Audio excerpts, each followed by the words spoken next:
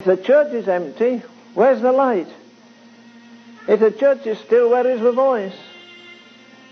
You see, God wants some people crazier than I am.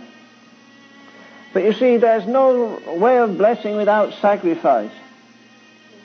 No way. It's basic to the Christian religion. O cross that liftest up my head, I dare not ask to fly from thee. I lay in dust, life's glory dead. When a person dies, they're not conscious maybe at that moment they're passing into death. But Paul says you are dead and your life is hid with Christ in God.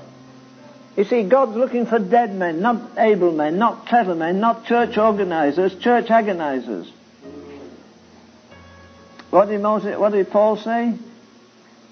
He said, ye are dead and your life is hid with Christ in God. There was an old preacher in the Christian Missionary Alliance. I met him about 1950 to 53. Rosebery. He spent about 30 years in Africa. And he translated from the Greek, he had translated the New Testament into a language, I've forgotten the name of it. And how did he translate the 6th chapter of Romans? No, what's Romans 6:6 say? No, knowing this, that our old man was crucified with him, that the body of sin might be destroyed. He translated it, Christ and I were crucified together. Were we?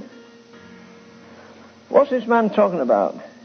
Verse 20 again, he says, if you're dead, you're delivered from the ways of the world, the habits of the world. I say this, and I say it again. If I were having meetings, we used to have meetings, I don't go around anymore. I say to a person, are you saved? Well, I hope so. That won't get you anywhere. You'll be tossed around tomorrow. You have to have an assurance. Stand up and face the congregation, renounce the world, the flesh, and the devil. Publicly. He said, if you're really born again, look at verse 5 of Colossians 3. Mortify therefore your members which are upon the earth, fornication, uncleanness, inordinate affection, evil concupiscence, and covetousness, which is idolatry. Is it?